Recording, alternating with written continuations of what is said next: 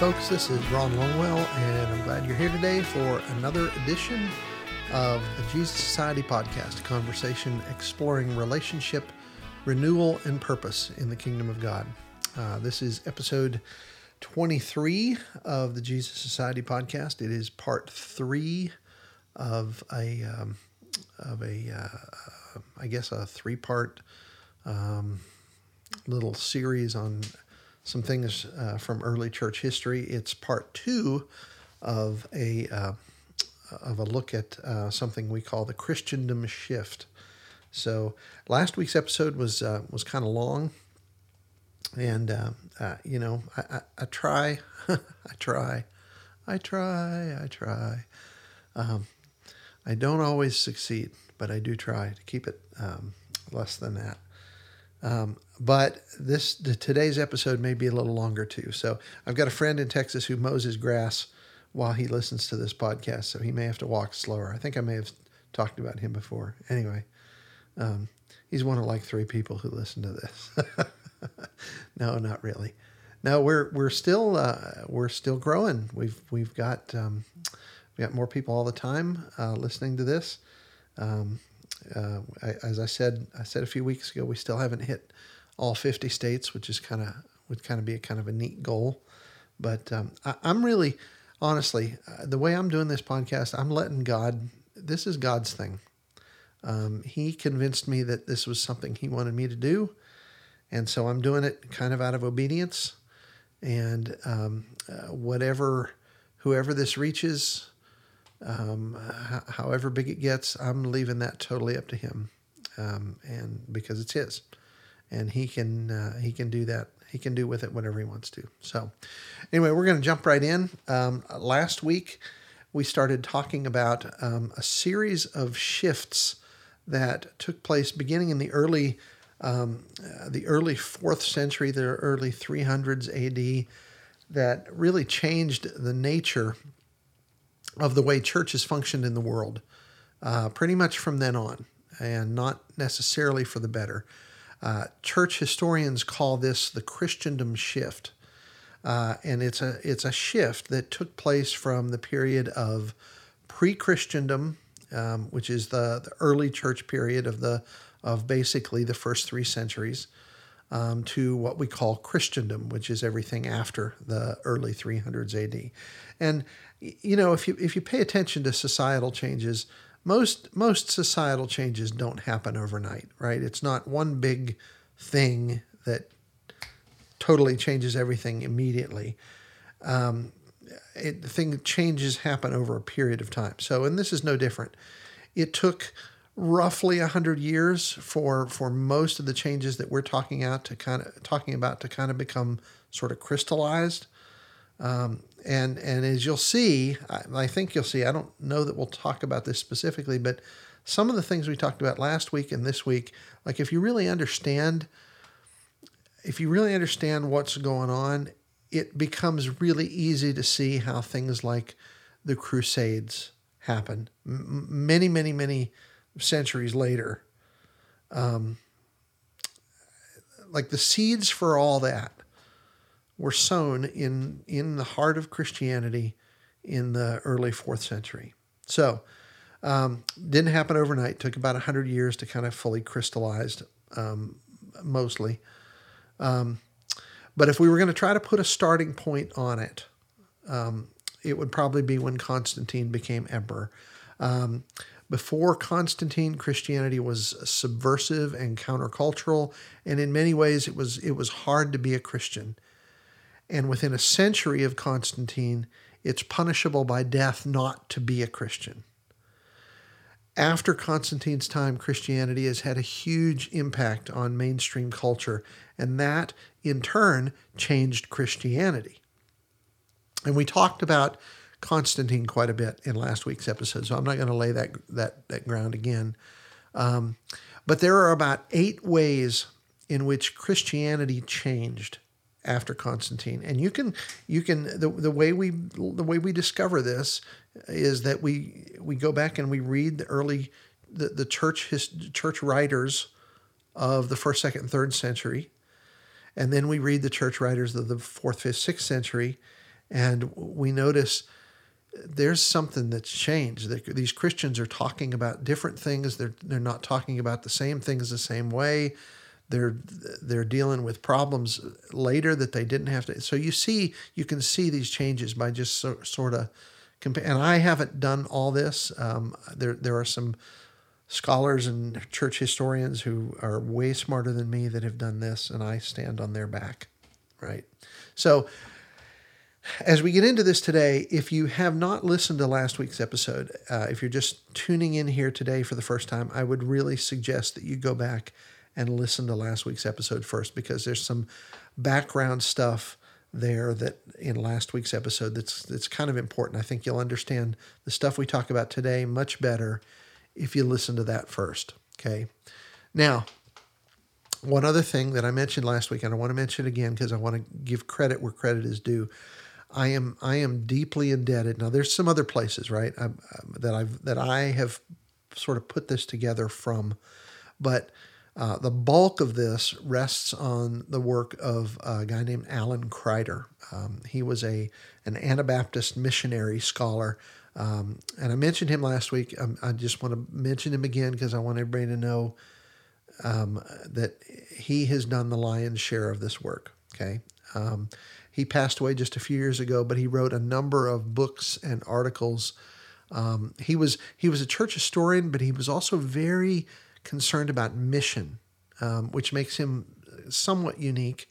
A lot of scholars are just scholars, and they don't have their hands in the sort of nitty-gritty real life world of Christian missionaries and ministers, right? He did. When I was in graduate school, I read, and this is what kind of started all this for me, but I read an article that he wrote, and it was really, really engaging to me. And it had, in my mind, it had a lot of implications.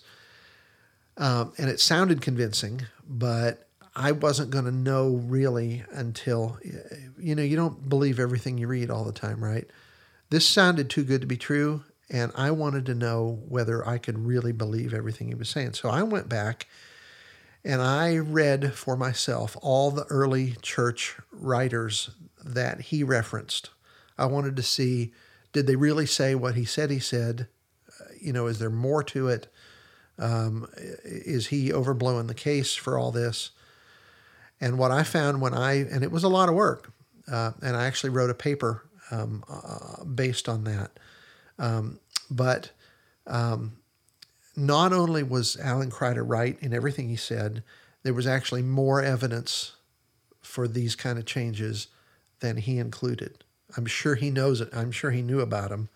But anyway, so I have some personal kind of engagement with a lot of this stuff, which is why I think it's important that we here in the 21st century understand some of this stuff. And that's why we're talking about it. So I will put a link in today's show notes for the book that Kreider wrote in 2007 that kind of sums up most of this stuff pretty well. Again, some of the stuff I'm getting from some other sources, but if you want a one-stop shop to try to dig into this deeper for yourself, that's probably the book. The book is called The Change of Conversion and the Origin of Christendom. And I'll actually put a link in today's episode. I listed it last week under the resources for last week's episode, but I failed to make it a clickable link. I mean, you can find it, but I will make sure it's a link today. Okay. So last week, hang on, coffee. I got to get some coffee before I launch into this. Very good. Okay. So last week, we talked about the first 4 shifts that took place after Constantine as the church moved into what scholars and missiologists call Christendom. The first 4 were in the areas of vantage point, attraction, power, and what we might call sanctions. And again, last week, you can go listen to that and learn all about that. The 5th shift is what we might call enculturation. So Christianity became very much at home in society after the 4th century. So much so that it really lost the capacity to make a distinctive contribution to society. So in pre-Christendom, the early church years, especially in the first and second centuries, one of the words that Christians habitually used to describe themselves was the Greek word paroikoi, okay? And that word is translated as resident aliens, okay? So Christians were conscious of being at home in this world, but not fully at home, wherever they lived. There's a letter. It's called the Epistle to Diognetus. You know what an epistle is, right? An epistle is the wife of an apostle. No, just kidding. Old preacher joke. Sorry. Epistle means letter, if you don't know. So there's a letter of Diognetus. Okay, the Epistle of Diognetus. We don't really know the author's name. We don't really know who wrote it. But that author said that for Christians of his time period, every foreign country is a fatherland, and every fatherland is foreign. And so over time, to kind of maintain this sort of sense of distinctiveness in the midst of a larger society, of being at home in the world but not really at home, the churches developed some careful pre-baptism teaching and training things that they did. And that training, which could last for several years, okay, they were very careful about making sure people knew what they were getting into when they signed on to be a Christian, right? And that training imparted to these apprentice Christians, if you will, the stories of the Bible, the teachings of Jesus, and kind of the ethics and norms of the Christian community, what it was going to be like to live as a Christian, okay? Oftentimes an experienced Christian who served as something of a spiritual godparent to the initiate would accompany the baptismal candidate at these teaching sessions. So they were relational and not just educational. It wasn't like going off to lecture every day, right? So that was the way that the new Christians were equipped to be disciples in a church that was attempting to enculturate the faith with fidelity, okay?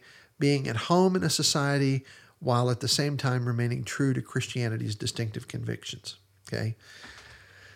Before the 4th century, Christians consistently would weigh which practices or symbols of the wider society that they could appropriate and Christianize, and which they should really repudiate and not have anything to do with, okay?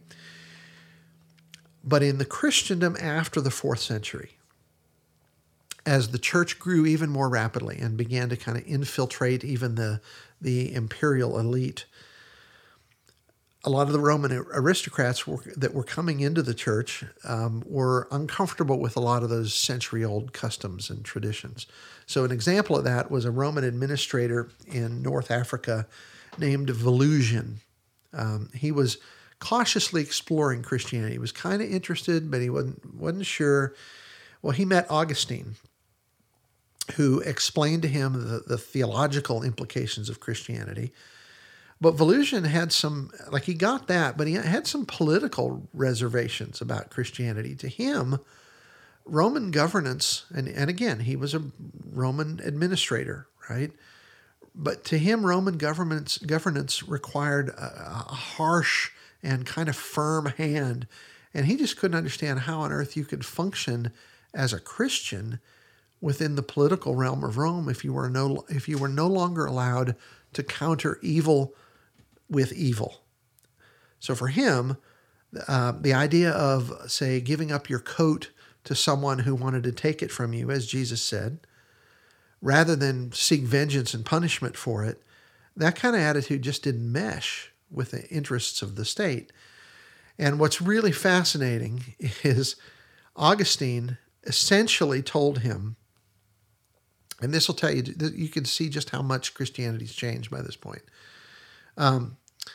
Augustine essentially told him that the teachings of Jesus referred more to the inner dispositions of the heart rather than to political behavior. So Volusian, Augustine said, could manage the political side of things by what Augustine called a sort of kindly harshness, whatever on earth that is.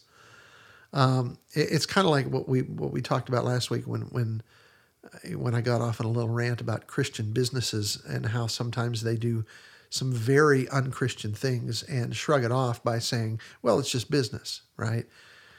It's that sort of thing. Like Augustine was given permission to Volusian to, you can still be kind of harsh and sort of cold and fierce in your, and because it's just be a little kinder than maybe normal, and that'll be okay. But you see, that incident illustrates the kind of accommodation to culture that was taking place throughout the Christian church in the century after Constantine. And on point after point, Christian leaders smoothed off the sharp corners of the Christian tradition, if you want to think of it that way, so that Christianity could fit neatly into a society that would be dominated by a lot of non-Christian elite, right? So in pre-Christendom, baptismal candidates were instructed about how to live and love like Jesus, how to love God and love like God. But in the 4th century, the teaching for baptismal candidates concentrated not so much on how to live the teachings of Jesus, but on how to avoid the errors of heresy. Now, does any of that sound familiar? Because it does to me. For years, I have seen a lot of our churches, somebody becomes a Christian, they're baptized, and they put them through some sort of new converts class. And I've done this in my early days in ministry. Heaven help me, I did this. We instruct our new converts far more about doctrinal correctness rather than living the teachings of Jesus. And I'm not saying doctrinal correctness isn't important, but we've tended to act like that was the only thing that was important. Very much like what happened in early Christendom. And this is why for me this stuff is so important, because I see some of these changes that took place in the early 4th century, and I see the tentacles in them that have lingered all the way into today. I still see some of this stuff in our churches. And I think that's a problem. Anyway, moving on. So the next shift, which would be number 6, I think, if you're counting. In the Christendom of the 4th century and later, the role of Jesus was kind of transformed and muted, morphed from the Good Shepherd, who was teacher of all Christians, more to the exalted Lord, whose teachings was only applicable to a kind of a minority of perfect Christians. And here's how that worked. In pre-Christendom, Christians tended to depict Jesus as the Good Shepherd, as healer, as teacher. And that reflected a central theme in early Christianity, the life-giving power of Jesus' life and teaching. But after Constantine, Christians underemphasized his humanness and his gentleness, and they tended to depict him more in words and images that looked an awful lot like the Roman imperial cult. Jesus, the Good Shepherd, tended to disappear, and in his place came Christ. The word that they used was Pantocrator, which was kind of the word for Almighty Ruler of all. Okay, now don't misunderstand here. Jesus is Almighty, and he is ruler of all. Okay, and the early Christians understood that. It wasn't that they didn't understand that; they did. They knew that. So it wasn't that imagery is untrue, but the problem is that in the early 4th century in Christendom, they kind of pushed aside that softer, gentler, loving side of Jesus as Good Shepherd, and they only emphasized Jesus as Almighty Ruler. And the truth is that Jesus is both, and those two parts have always existed side by side. Jesus is the one of whom Isaiah will say, a bruised reed he will not break, and a dimly burning wick he will not extinguish. He's also the rider on the white horse in Revelation, who comes, with a lot of blood. Okay. In Christendom, Jesus was thought of in the same terms as the Roman emperor, fierce and powerful ruler of all. And in the church's imagery, their iconography, he was even dressed up he looked like an emperor. He had the imperial halo around his head. Well, there's a lot more we could say about that, but we're going to move on, or this is going to run too long again. But the point is that the Christendom shift changed the way the church viewed Jesus. And that, to me, is an issue. And I'm going to talk about why that's still an issue today, I think, when we get kind of to the end of these shifts. So moving on, the seventh shift concerns the transformation of Christian assemblies from humble gatherings that edified Christians, and we talked about that word, I think, last week or the week before, to grand assemblies that attracted outsiders for the purpose of evangelism. So in pre-Christendom churches, assemblies, as we've said before, were generally small. They were held in homes, and by the standards of the later 4th century, they were pretty unimpressive. They weren't trying to impress the masses, but rather to just commune with God and with one another and to equip Christians as individuals and communities to live their faith attractively in the world. In Christendom, Christian assemblies became services, draped in ceremony, whose social function changed dramatically. They became public. They were held in glorious, ornately decorated basilicas.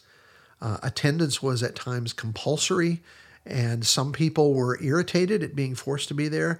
Others were eager to be entertained. And not surprisingly, people misbehaved.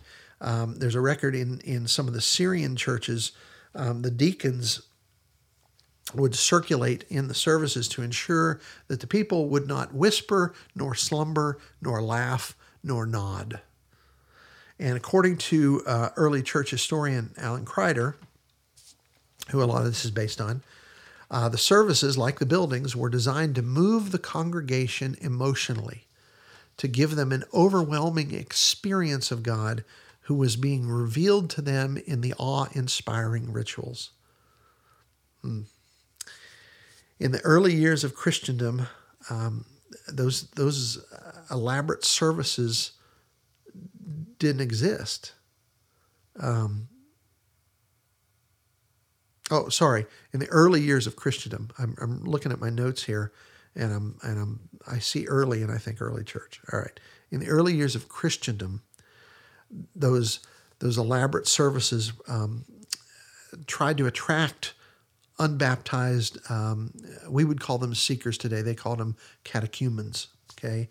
To try to get them to agree to be baptized, and to try to evangelize them there in the assembly, they had these gifted rhetorical preachers. In other words, professional clergy.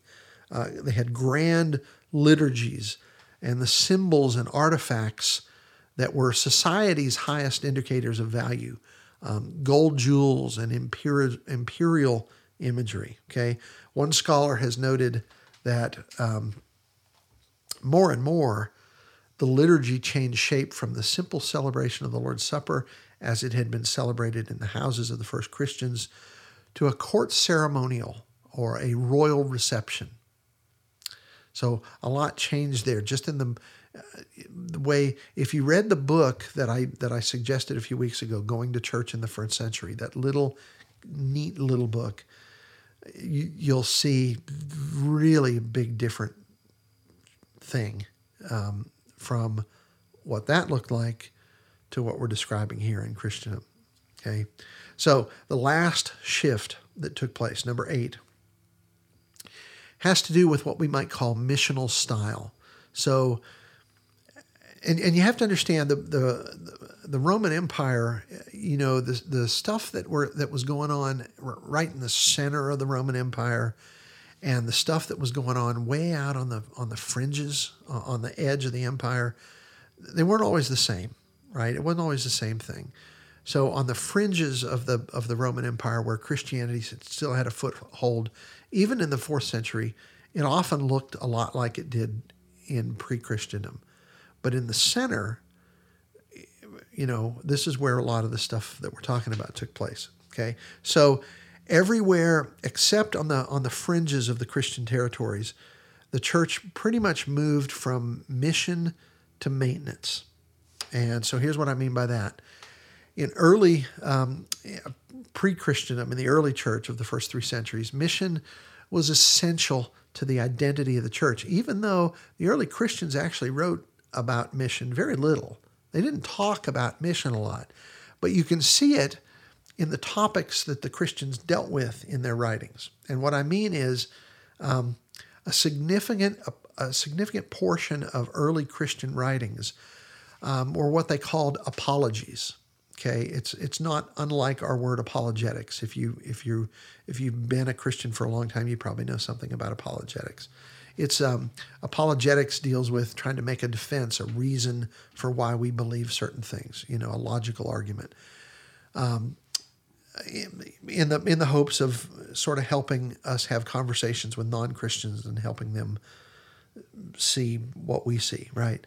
So a lot of the early Christian writings were what they called apologies, which showed that they took their pagan and Jewish neighbors seriously, and they were working to find ways to converse with them and move them toward Christianity. It was very mission focused, right? There's a document that comes out of North Africa in the late 240s AD. It's a collection of 120 precepts that Cyprian prepared to kind of guide the church in Carthage. Okay, 120 precepts, how to live your life, how to engage the world, things like that. And in it, he included a number of things like, for example, we must labor not with words, but with deeds. And another one, he said that widows and orphans ought to be protected. Okay. What's interesting is that nowhere in those 120 precepts did he admonish the faithful to evangelize. So does that mean that evangelism wasn't important to the early church? Absolutely not. So how do we know that? Well, we know that because the early church was growing rapidly. And it was growing because Christians were living attractive lives. They were alert to the concerns of their non-Christian neighbors, and they were, one writer said, they were chattering unselfconsciously to them about their faith. But they were doing those things so naturally that they didn't need Cyprian to lecture them to do it. So that just doesn't show up in his 120 precepts. Sometimes we only write about things that are not going well, right? We don't bother to write much about things that are going fantastic. Unless, of course, we want to try to market and franchise our religious successes and make money from them. 5 easy steps to dramatic church growth. It can be yours. I jest, but not really. That stuff is just ick, right? Ick. Anyway, in Christendom after the 4th century, it ceased to be natural to be missional. The church continued to grow, but it grew because it was aided by imperial favor and legislation, which we talked about last week. And finally, by the 6th century, it came to include all the inhabitants of the empire. And we talked about that last week, I think. Those who held out against conversion were bludgeoned into conformity. There was a law passed in 529 AD by Roman Emperor Justinian. And this law that he passed symbolized kind of the end of this process and also indicated the difficulties that had been faced. One of the things the law observed was that some people who had been baptized, quote, have been found possessed by the error of unholy and abominable pagans, and doing things that moved the benevolent God to wrath, unquote. Some people were even teaching the insanity of the holy pagans, the unholy pagans, to others. And in so doing, they were destroying the instructed person's souls. Okay, that's text from this letter, or from this law. So the fix for that, there was a concern that there's a lot of Christians that aren't fully Christians, and they're engaged in as much of the worldly activities as they are Christian activities, and they're not doing all this well. The fix from the emperor for that condition that his law enacted, this is what he decided to do, is to fix this problem. Anyone who had not yet been baptized was to approach the churches along with their wives and their children and all the household belonging to them, and be taught and baptized. So, and their children, their young children, were all to be baptized immediately. So, the fix for all this is we got to make everybody a Christian. And if that weren't bad enough, anyone who resisted that law was not to be allowed to own property and were to be abandoned in poverty, besides being subjected to some unspecified appropriate penalties. So by imperial law, which made everyone an Orthodox Christian, mission was unnecessary. But even in Christendom, mission kept intruding. Pastorally astute people were aware of the fact that many people in the church now had been lightly Christianized, poorly catechized, scarcely converted. Baptized Christians continued to engage in underground pagan practices, which they combined right along attendance at Mass. I like country music. And one of the things that frustrates me about country music is you hear songs a lot of times talk about, going out on the town and drinking and carousing and trying to take your girlfriend home and then getting up to go to church on Sunday morning. And that's just part of being a good Southern Christian. No, folks, no. So, one last little quote here. Augustine said, and this is just telling, a church full of people was certain to contain a large number of depraved persons. Very different from the first 3 centuries. Okay, so that's the second 4 of these shifts. So you now had all 8 of them. So why are these things important? I think there's an awful lot of this stuff that we're still dealing with today.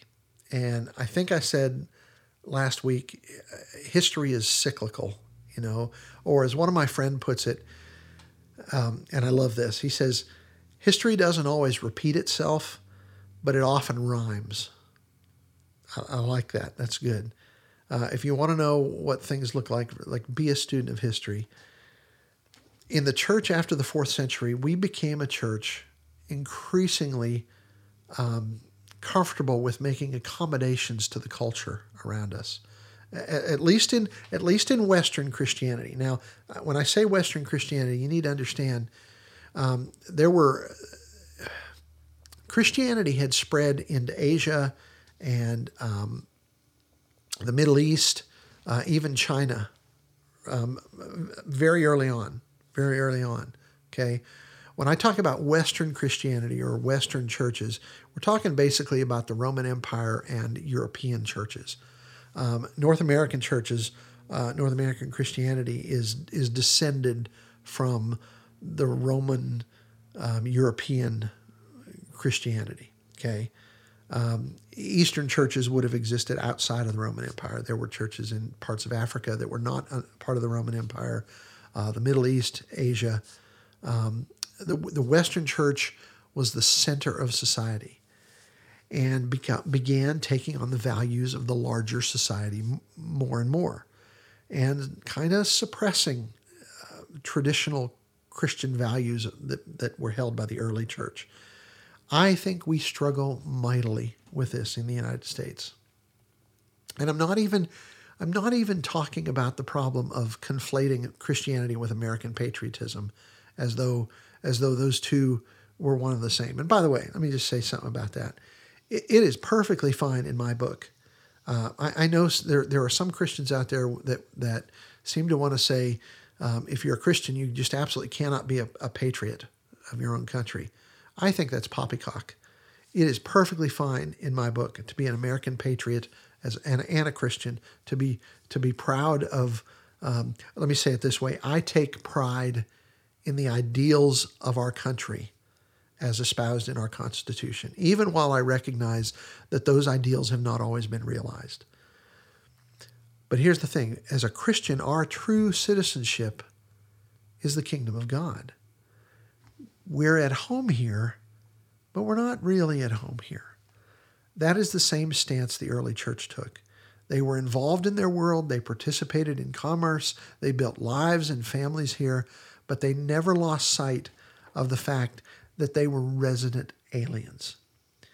And for a lot of us, and I'm including myself here, we struggle to live as resident aliens. We are too in love with our wealth and our homes and our recreation and our status, and we could go on, can't we? There's a lot about this world that we love, and it gets all of our attention, it gets all of our money, it gets all of our effort. We often don't look much different than anyone around us who's not a Christian. We're not distinctive people unless you count that 1 or 2 hours on Sunday when we go to church. If we're not out on a lake or at a ball game, that is.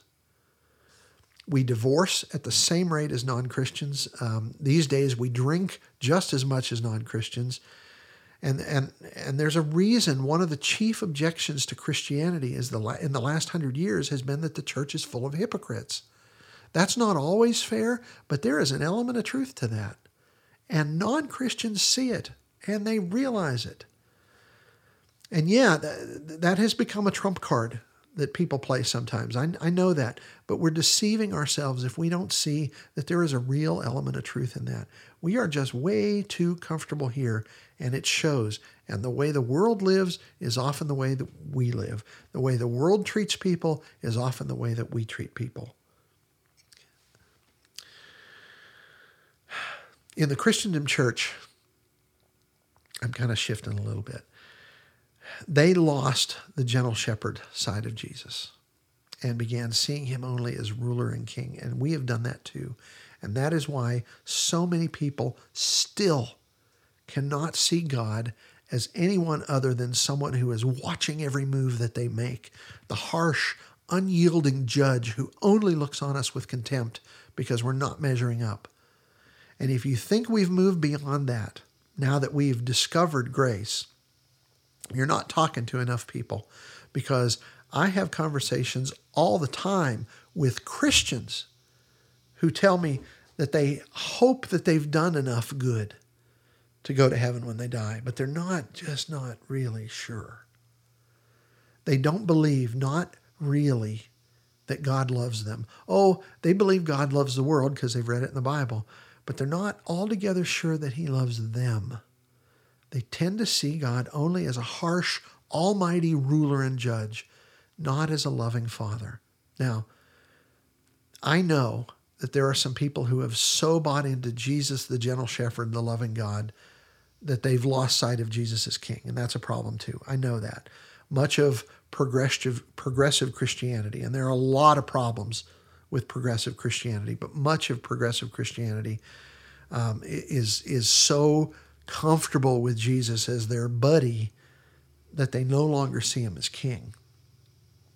And I think it's a pendulum swing for some people away from where we've been for the most of the last 1,500 years. The point is, we have got to hold on to both of those parts of God. He is a gentle king. He is an almighty shepherd. And to emphasize one of those sides without the other is to have an incomplete picture of the God who loves you deeply and who wants very much to be your Lord. The Christendom church lost that. We can't. Okay, So let's talk about the lavish, ornate, orchestrated assemblies designed more to convert pagans than to transform Christians for mission. Now, I've got to be careful with this one because many of you are part of big churches with highly orchestrated assemblies, pretty much designed to attract non-Christians or at least make them feel comfortable. And I think the real problem here, and this is just me, okay, is that I think we've lost the vision for what Christian gatherings are supposed to be for. Building strong, robust, loving Christians who can go out into the world for the whole rest of the week and live like Jesus and love like Jesus. The assembly is primarily for Christians. And sure, we'll have some non-Christians there. That was true even in Paul's day. But Paul's idea is that if we're edifying one another, if we're building each other into strong, loving Christians, if we're speaking on behalf and at the behest of God, which is by the way what biblical prophecy is, and Paul talks about this in 1 Corinthians 14, 24 and 25, which is why I brought that up here. Like if we're doing all those things, and an unbeliever comes in amongst us, Paul says, 1 Corinthians 14, 24 and 25, that unbeliever is convicted by all, is called to account by all, and the secrets of his heart will be revealed. And as a result, he will fall face down and worship God, proclaiming, God is really among you. In other words, the assembly is for growing Christians toward maturity and missional attractiveness. And there are some seekers who will see God in that. But the assembly is not primarily for them. I also think we tend to be too programmed and scheduled in most of our church gatherings today. And I know that when you've got 200 or 500 or 1,500 people, you almost have to be. But there's a relational mutuality that I think is important that we're missing in that kind of overly orchestrated, programmed ceremony. In the verse right after the ones that I just read, 1 Corinthians 14, 26, Paul says, whenever you come together, each one has a hymn, a teaching, a revelation, another tongue or an interpretation. Everything is to be done for building up. And there's our word edification or oikodume that we talked about last week. If we really believe, here's the thing. If we really believe that God is moving in all of our lives, okay, if every Christian can access God for themselves and God is going to lead them and guide them and do things in their lives and through their lives, if we really believe that, then I want to hear about that. If God is doing something amazing in your life, even if he's just teaching you something, I want to hear about that from you. Your story is just as valid as mine. And here's a problem. You know, we read the Bible and we see all these great men and women doing these wonderful things, and we think, my gosh, God did wonderful things through those people back then. But he doesn't do those kinds of things now. Yes, he does, folks. Yes, he does. The only reason we don't hear about it is because we never talk to each other. Like we don't create space for us to tell our stories. And for a lot of us, we don't even expect it, so we don't even see it in our own lives, right? But I want to hear your story. I want to hear how God is moving in your life. That is instructive to me. It helps me learn to perceive how God might be moving in my own life. And when we turn everyone into a spectator who has to be spoon-fed their weekly dose of godly good news by some highly trained minister and highly paid ministry professional, we miss an awful lot of what God is doing among us. And again, I don't know how you do that in a congregation of even 200. But that's why I think smaller gatherings are so very important. The early church lost a lot when they moved into the cathedral. And while I know that big buildings aren't the only problem, and they may not even be the biggest problem. I'm not completely sure that we can have the kind of community that God really wants us to have without getting substantially and intentionally smaller. And let me just say that there is a much longer conversation to be had about all these issues here. I have been involved in thinking about all this stuff and talking to loads and loads and loads of other people about all these things for years and years and years. And the issues involved in all this, they are legion. But I'm going to stop and leave it there right now. So one more thing. Another sip of coffee.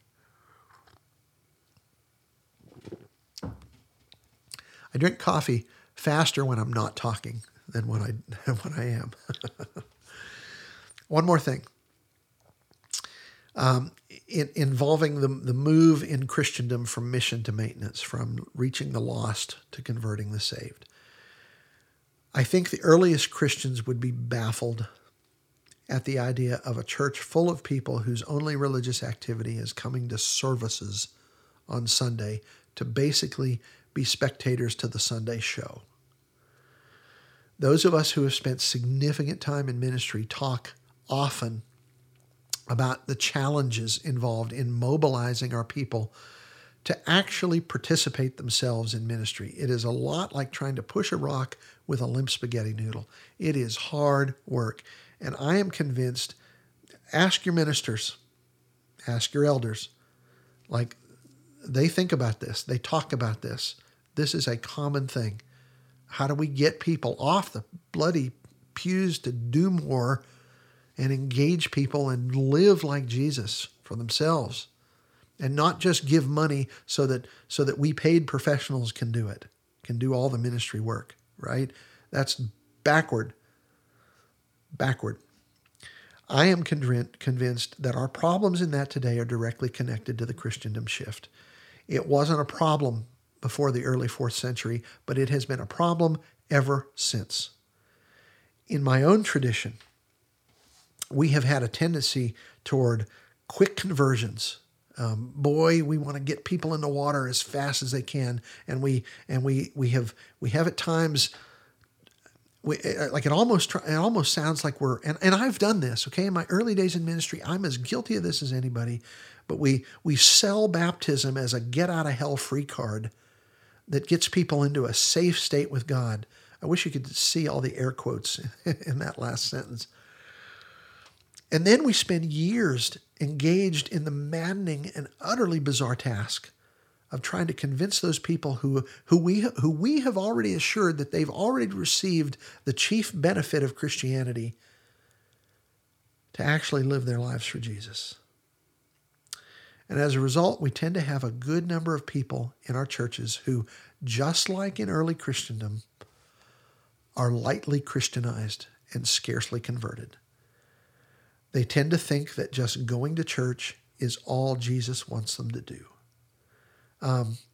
I may have told this story in this podcast before. I'm going to tell it again because it's really poignant at this point. In the early, right after I was baptized years and years ago, this was like the early 90s. I was in a church, and there were two young people. They were in their late high school years, so they were moving toward adulthood, but they weren't adult yet. They were really good friends with the preacher's son and daughter here, and they started coming. They started coming to church outings and events and things, and I got to know them, and they were a neat couple. I won't tell you their names because this may get out. I don't want to be talking about them without their knowledge. The first time that they actually came to church, we had known them for a while. I say we, the preacher and his kids and his family and myself and a few others, and we were just loving on them and just trying to encourage them. The first Sunday they came to church, she wore a dress that was, it was too short. It really was. It showed a lot more of her than anybody wanted to see. But what do you do? What do you do when new Christians come along and they still kind of act a little bit like Christians? If they're moving towards Jesus, you You handle that gently. And they were moving toward Jesus. But they hadn't even been baptized. As I recall, they hadn't even given their life to Jesus yet. They were moving in that direction. They came to church. After church, there was an elderly lady in that church who basically got a hold of that girl and backed her into a corner and read her the riot act about her dress. And it so upset her that the two of them never came through those doors again. We could not get them to come to church after that. And I was talking to the preacher about this lady. And he said, she has been under the sound of the gospel for 30 years. Or it might have been 40, or it might have been, I can't remember the exact number. But for well beyond longer than he was there. She'd been coming to church every Sunday, doing her thing. But he said, honestly, she doesn't look any different today than she did then. She doesn't act any different. She has not, her religion hadn't changed her at all from day one. And in a lot of churches, if people hang around long enough like that, we'll make them elders. We will. We will. I am convicted that our problem in all this is that we don't disciple people nearly enough before we baptize them. The early church had these long teaching training things, right? We try to get it done as quick as possible. I had a guy tell me one time that if you're in line at the airport and the person in front of you isn't a Christian, you have an obligation to try to get them converted before you get to the front of the line. Insanity. That is not how people change. And because we're too impatient to wait for people to get totally surrendered to Jesus, we've developed all these little clever tactics and techniques to overcome their objections to baptism, or if you're not a baptizing type, your sinner's prayer, whatever. Like we've come up with all these little clever arguments to try to get people to make a decision and do what we want them to do, so that we can, that baptism, seals the deal. We don't get to put a notch on our belt until we get them in the water. That sounds crass, doesn't it? And many, maybe most ministers or elders or Christians aren't like that, and I know that. But some are, and they do damage to the cause of Christ. The answer is we've got to slow down. We've got to spend time with people, often months and sometimes years, loving them, teaching them, eating with them, inviting them into our lives and joining them in theirs, and living Jesus before them. And they don't go to the baptistry until they are 100% on board, on mission, surrendered to Jesus. And they're asking us, like the Ethiopian eunuch did in Acts 8, look, here's some water. Why can't I be baptized? I stopped coaxing and cajoling people into the baptistry years ago. I want them to fall in love with Jesus. And when they do that, baptism is just going to happen. It just is. Because here's the thing. You don't have to cajole or prompt or push a surrendered disciple of Jesus to obey Jesus. They're already there. And because they're already fully surrendered to Jesus when they're baptized, all you have to do from there on out is help them figure out how God created them, their identity in Him, the specific way that God has poured Himself into them, what their gifts are, and how God might want to use their gifts best to love others into a relationship with Him. And that is a whole lot easier than trying to push or drag or pull them uphill into that afterwards. So we're at the end here of this little 3-part church history conversation. And we've gone along again. Mow your grass slowly if you're listening to this when you mow your grass. As we move on to something else next week, before we do that, I want to say something to sort of tie this all together, these last 3 conversations. And I really want you to hear this. God's church, as He designed it, is wonderful. His kingdom is the most heavenly thing that you can experience on earth. Living in relationship with God's redeemed and transformed people is simple, it's safe, it's energizing, and it is so very attractive to outsiders. God's power in us to be his arms and his feet and his hands and using us to bless the world is one of the greatest adventures that you will ever live. God's ways are perfect, and they lead to all of his blessings. And not just for us. Yes, for us, but not just for us, for the world. So please, please don't cheapen that or diminish it by settling for less in any of the ways that the church of the 4th century did. Don't do it. Please. And with that, I want to thank you for joining us today. I hope you'll join us again next week. As always, we'd appreciate it if you tell others about the podcast. If you enjoy the show, please subscribe, rate and review us on iTunes, Spotify, Stitcher, or wherever you get your podcast. Please visit our Facebook group for the Jesus Society. Honestly, we're not doing a lot there, and that's my fault. I kind of suck at managing a Facebook group. I just do. But get on there and engage. There's a lot of good people in that group. And you can suggest topics or for episodes, you can ask questions. But what I really would love to see is us getting on there and sharing our stories. What's God doing in your life? What's he teaching you? How's he relating to you? How's he loving you? I'd love to see that kind of stuff. Okay. Check out our website, thejesussociety.com. Thanks for listening. And remember, you are greatly loved.